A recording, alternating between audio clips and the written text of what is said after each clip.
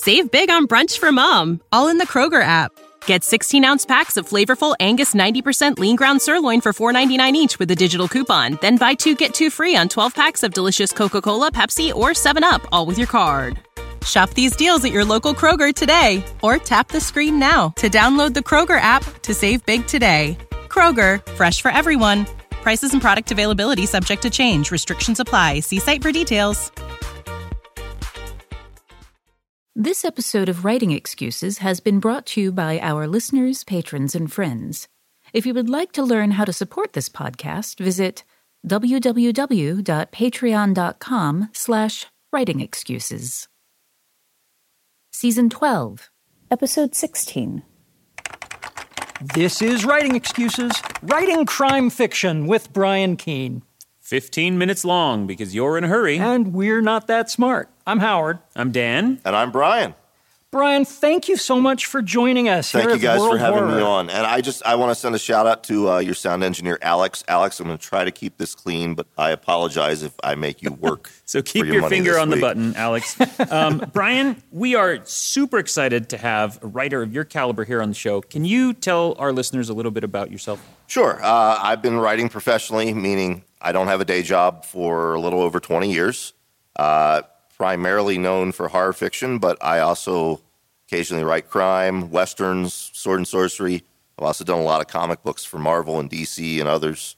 Mm-hmm. That's where I've seen your name. Yep. Okay. And pretty much if there's a paycheck in it, I'll write it. And you are also are a podcaster as well. And I am a podcaster as well, yes. And what's the name of that show? The Horror Show with Brian Keene. It's a little bit of easy to look up. Howard Stern meets Inside the Actor's Studio, focusing on horror fiction and things in the genre. Well, that's awesome. Well, we thought that as great as it would be to talk to the author of The Rising, you wrote The Rising, which I credit, and I know many other people credit as kind of helping kickstart the modern zombie renaissance. That's what they say, yeah. Yeah, but we're going to ignore that aspect of your career. Okay. And, you know what? Thank you for that. We've never on our show, in 7 years of doing this, 7 or 8 now, we've never talked about crime fiction really in a dedicated way. And so I'd love to go into that. Whether you want to talk about true crime or, completely fictionalized, but what is the crime genre? When people say crime fiction, what are they talking about? It's hard to classify these days. In the 70s and the 80s, everything was broken into a marketing category on the spine of a book. You had horror, you had science fiction, you had romance. Crime is this nebulous thing. It can be... I've seen even the cozy mysteries included in crime. It can be noir. It can be horror. It can be a lot of my stuff. They're classified as crime novels, but they have a supernatural element to them. Mm-hmm. I wrote this novel, Terminal, about a guy and his buddies robbing a bank, but there was a very clear supernatural plot element that introduced itself halfway through the book, and it confused a lot of reviewers. The crime magazines are like, why am I getting this horror novel? The horror magazines are, why are they sending us a crime novel? Crime can be a lot of things. It depends on the reader and the writer. Mm-hmm. Horror fiction, the idea is to inspire dread or fear in your reader. In crime, it's a little different. But what it comes down to is bad things happening to good or bad people. Okay. So when you sit down to write a crime novel, what are you trying to do? What are you trying to accomplish with it? The same thing I'm trying to accomplish with any novel. I have no illusions. I'm not out to change the world. I'm not out to explain where America went wrong in 1967. I'm here to entertain you. I'm here to get you through study hall, to get you through your commute, to distract you from your bad marriage for an hour. That's all I'm trying to do. If you take a deeper meaning from anything I wrote, that's great. Cthulhu bless you for it, but I'm just here to entertain.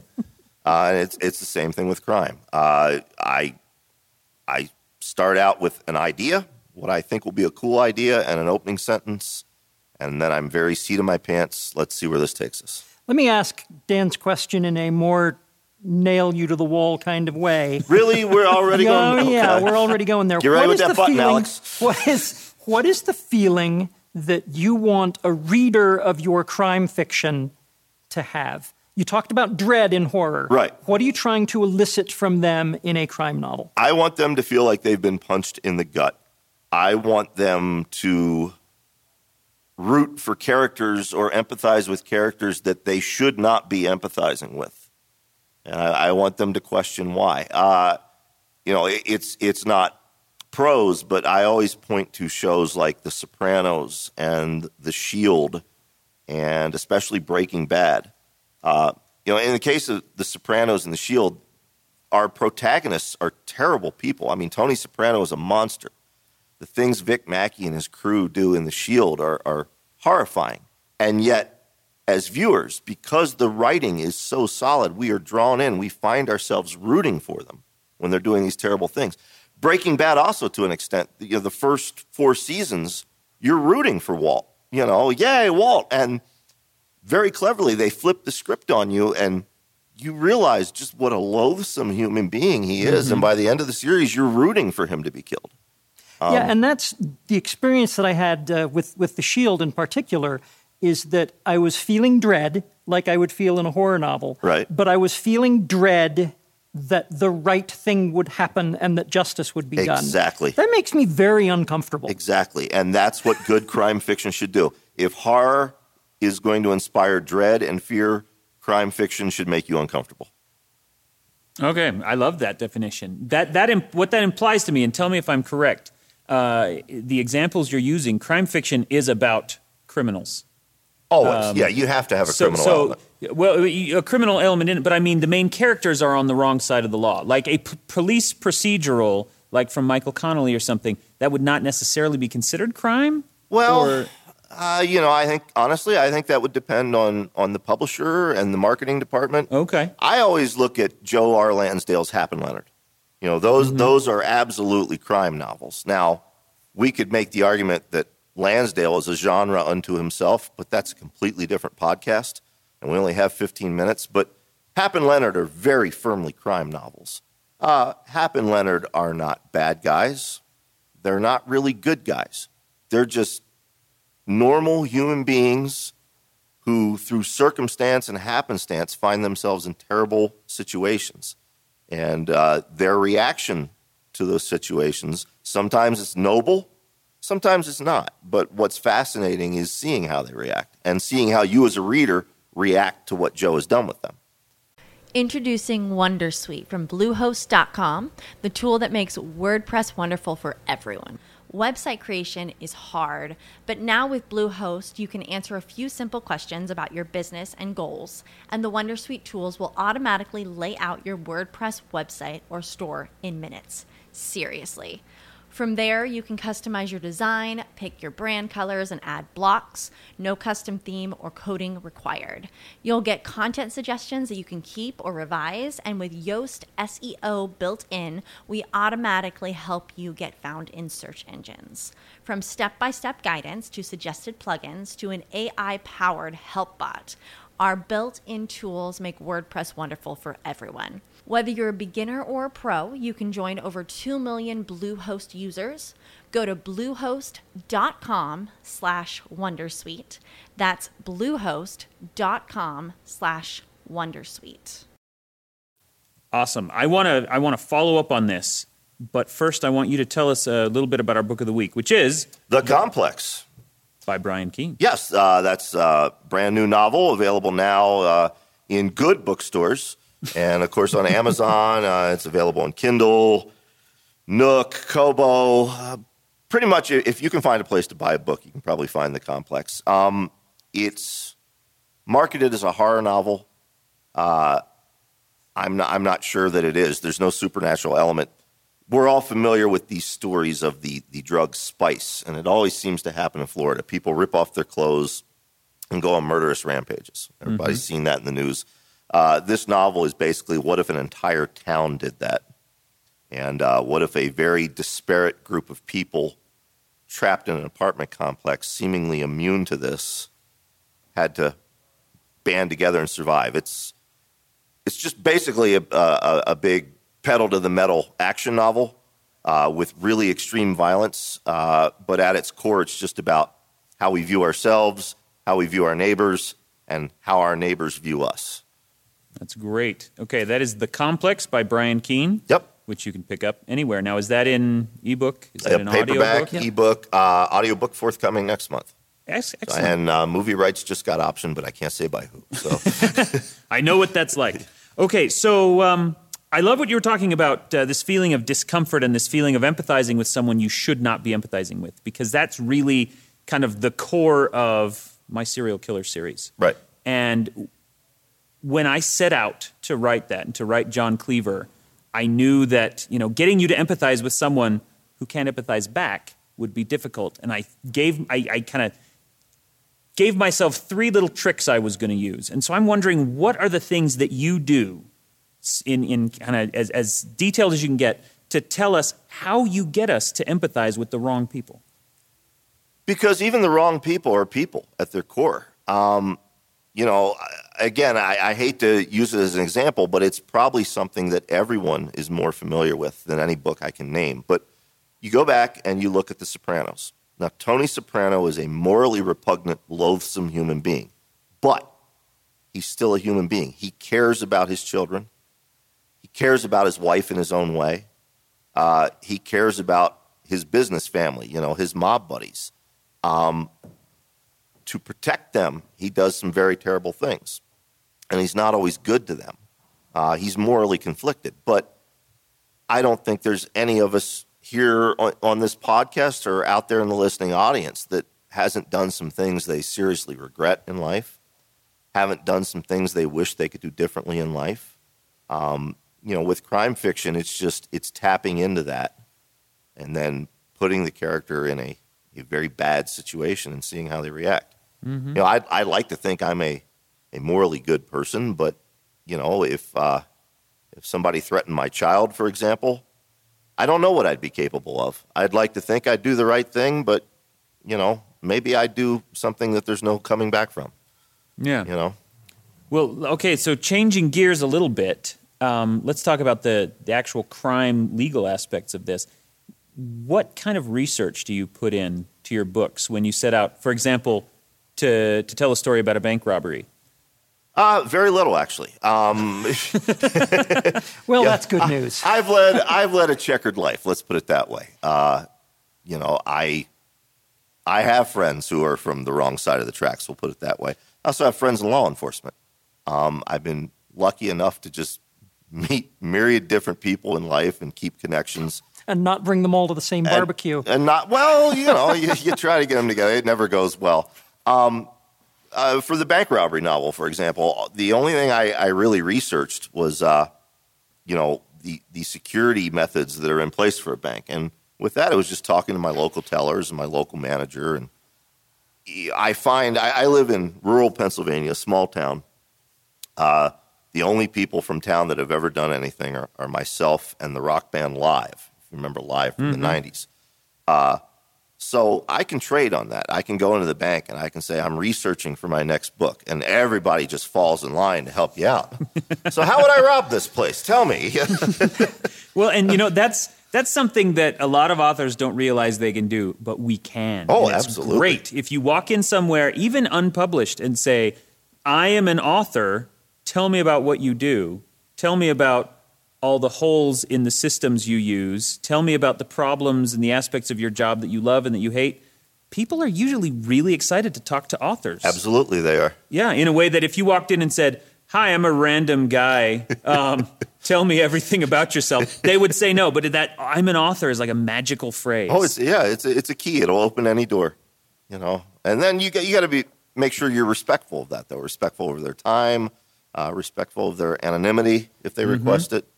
But firearms, things like that. I'm a firearm enthusiast, so I don't really ever need to research there.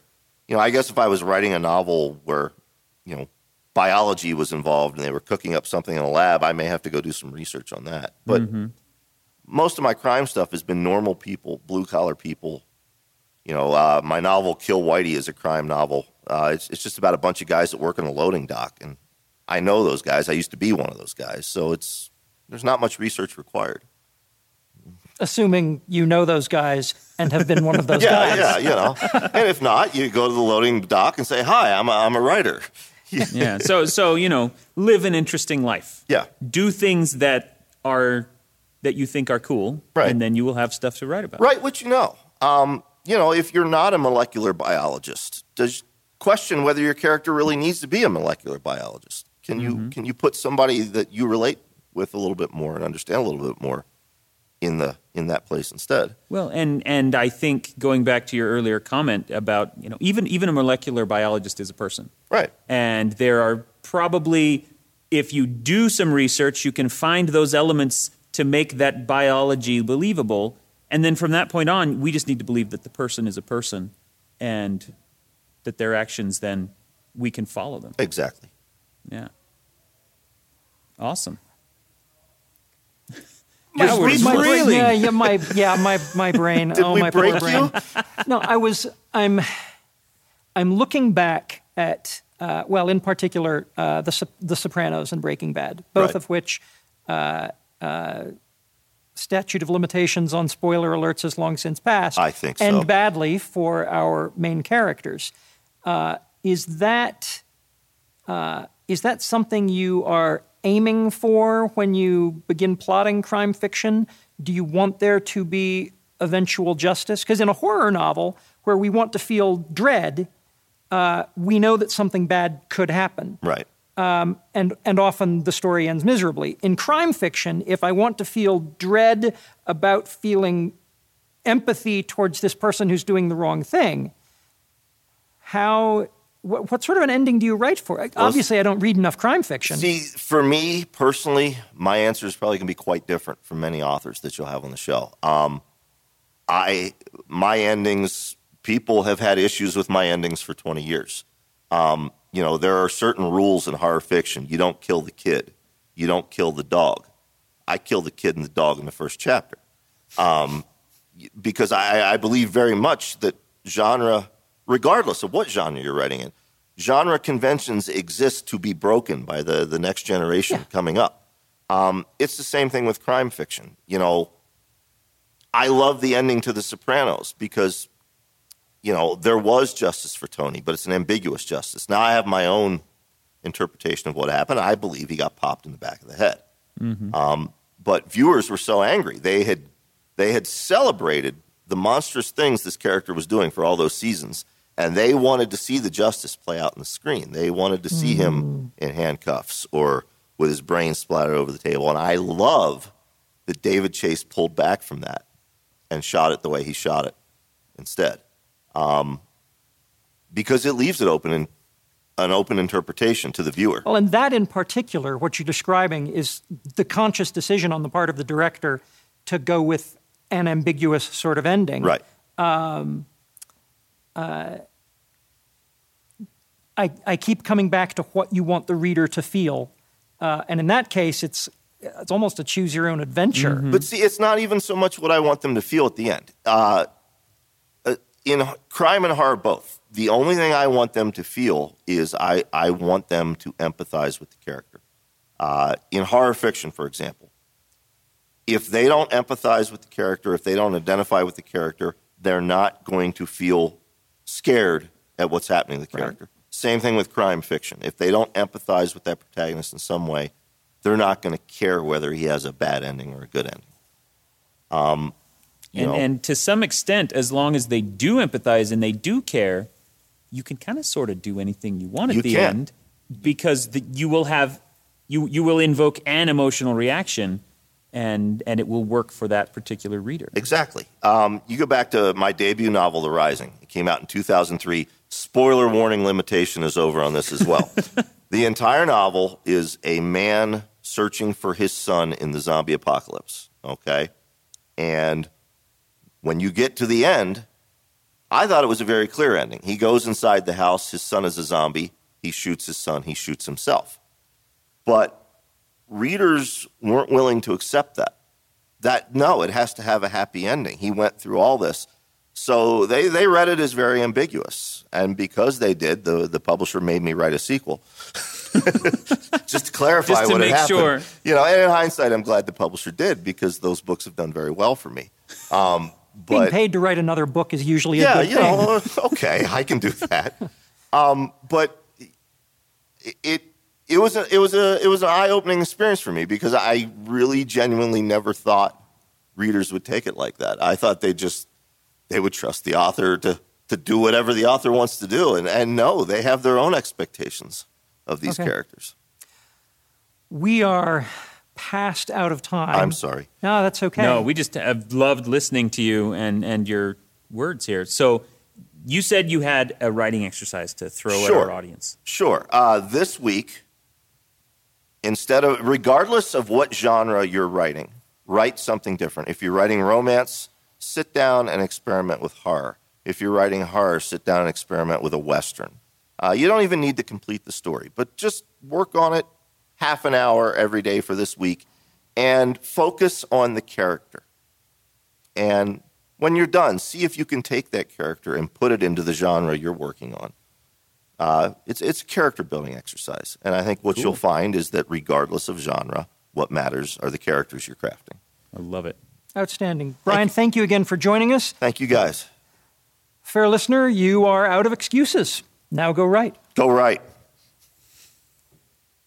Writing Excuses is a Dragonsteel production, jointly hosted by Brandon Sanderson, Dan Wells, Mary Robinette Kowal, and Howard Taylor. This episode was mastered by Alex Jackson.